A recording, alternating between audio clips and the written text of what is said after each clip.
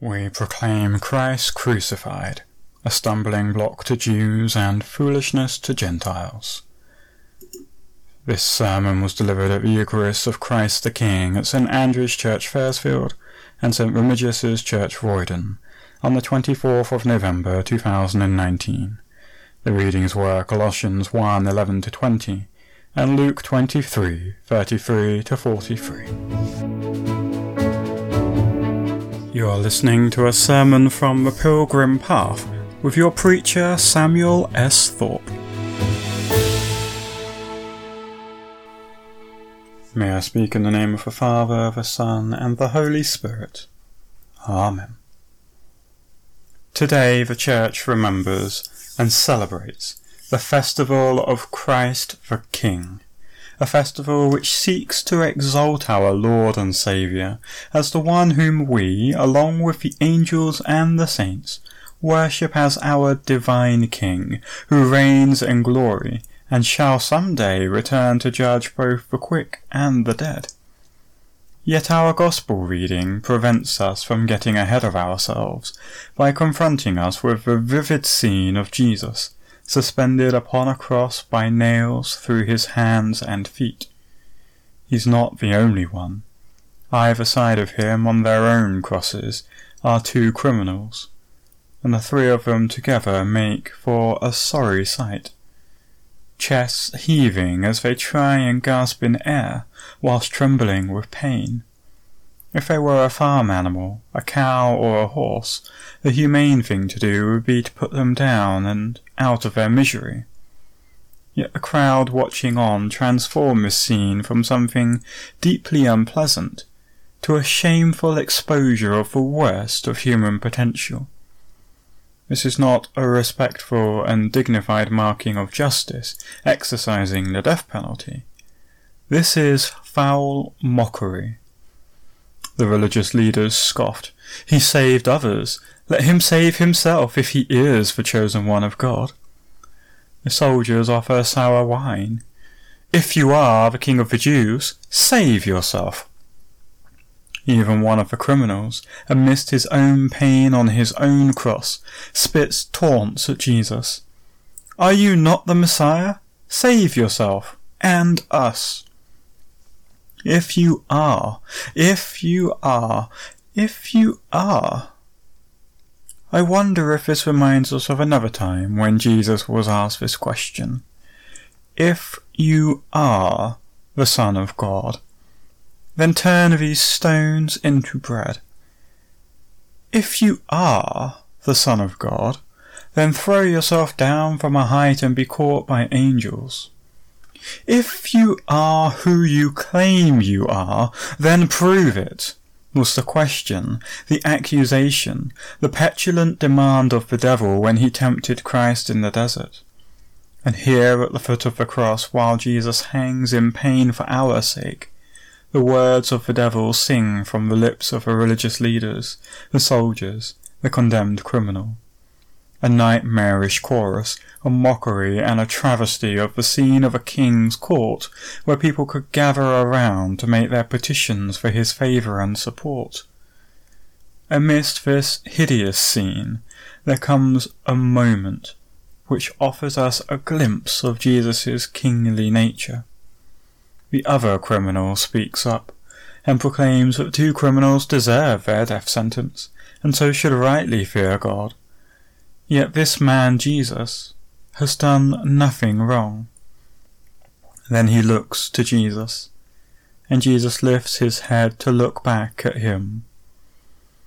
Jesus, remember me when you come into your kingdom. Here is a glimmer of honest faith amidst suffering, of a subject entrusting themselves to the mercy of their Lord. It is met with a kingly boon, a promise. Truly I tell you, today you will be with me in paradise. What is it to be a king? What did the religious leaders, the soldiers, and the other criminal expect of a king? Pomp and ceremony? Military prowess? Popularity? To be a king is to lead your people, and by so doing to preserve their rights and interests by the exercise of your power and justice. Jesus here, although upon the cross, finds amidst the chorus of diabolical taunts a faithful subject, trusting that Jesus will enter into his kingdom, and asking to be remembered. He grants the boon, acting with a quiet dignity that demonstrates him to be the king that he is being accused of not being. Looking upon his blood-stained face, we see a glimpse of grace, a glimpse of who he really is. And our epistle reading from Colossians takes us beyond this glimpse into a wonderful reflection on who this mocked man upon the cross really is, and of what he achieved for us there. Paul begins by praying for us, and then praises the God to whom he is praying. We can imagine this as being a request to the king on our behalf, followed by reassuring us as to the nature and character of this king. He prays that God will make us strong with the strength that comes from his own power, and then continues to say, "May you be prepared to endure everything with patience, while joyfully giving thanks to the Father who has enabled you to share in the inheritance of the saints in light." This is a prayer prayed first for the church in Colossae, but at the end of the letter, Paul requests that they send the letter on to be read by those in Laodicea as well. This prayer is not just for a specific church in one place, but for all the faithful brothers and sisters who receive this letter.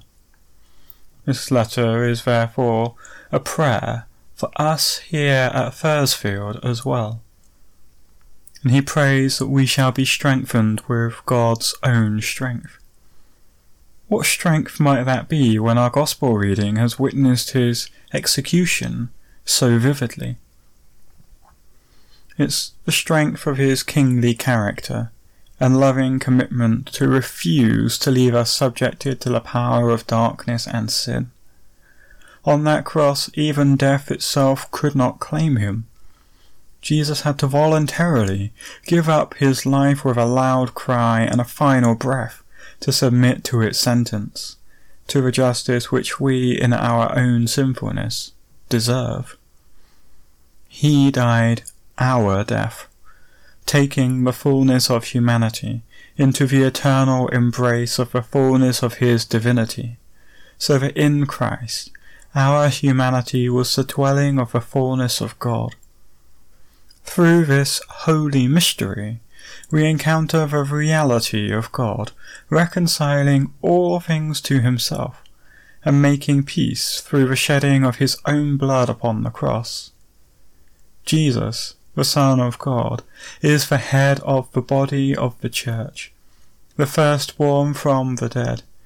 The love of our Heavenly Father for his Son, extended also to us, raised Jesus by the Holy Spirit from death to an eternal life, which can no longer be eclipsed by death, so that we may have redemption, the forgiveness of our sins. By so doing, we have been rescued from the power of darkness, and transferred into the kingdom of Jesus, Christ the King. We have seen that a king is one who leads his people, and preserves their rights and interests by his own power and exercise of justice. Jesus, our King, has led us from darkness into light, from sin and condemnation into forgiveness and liberty. Paul prayed for us, that we might be strengthened by the strength of Christ, and we trust in the promise of his presence, which indeed strengthens us when we come to receive the Eucharist, that we may taste there the first fruits of the firstborn from the dead, that we are nourished by the pledge of God himself to sustain us in his love through death, and into his holy and unending kingdom. But Paul also prayed that we would be prepared to endure everything with patience, while joyfully giving thanks to the Father who has enabled us to share in the inheritance of the saints in light. Are we prepared to endure everything with patience and joy? This is not an abstract question.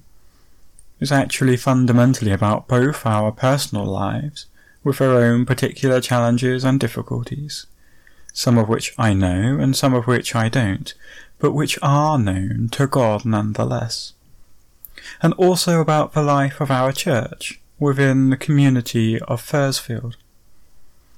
These are challenges which we will continue to live with in the coming months and years, as we try and sustain our worshipping presence here in this place, while also seeking to engage with and support the community, even while we become a part of a larger team ministry and all of the potential difficulties that may come with it.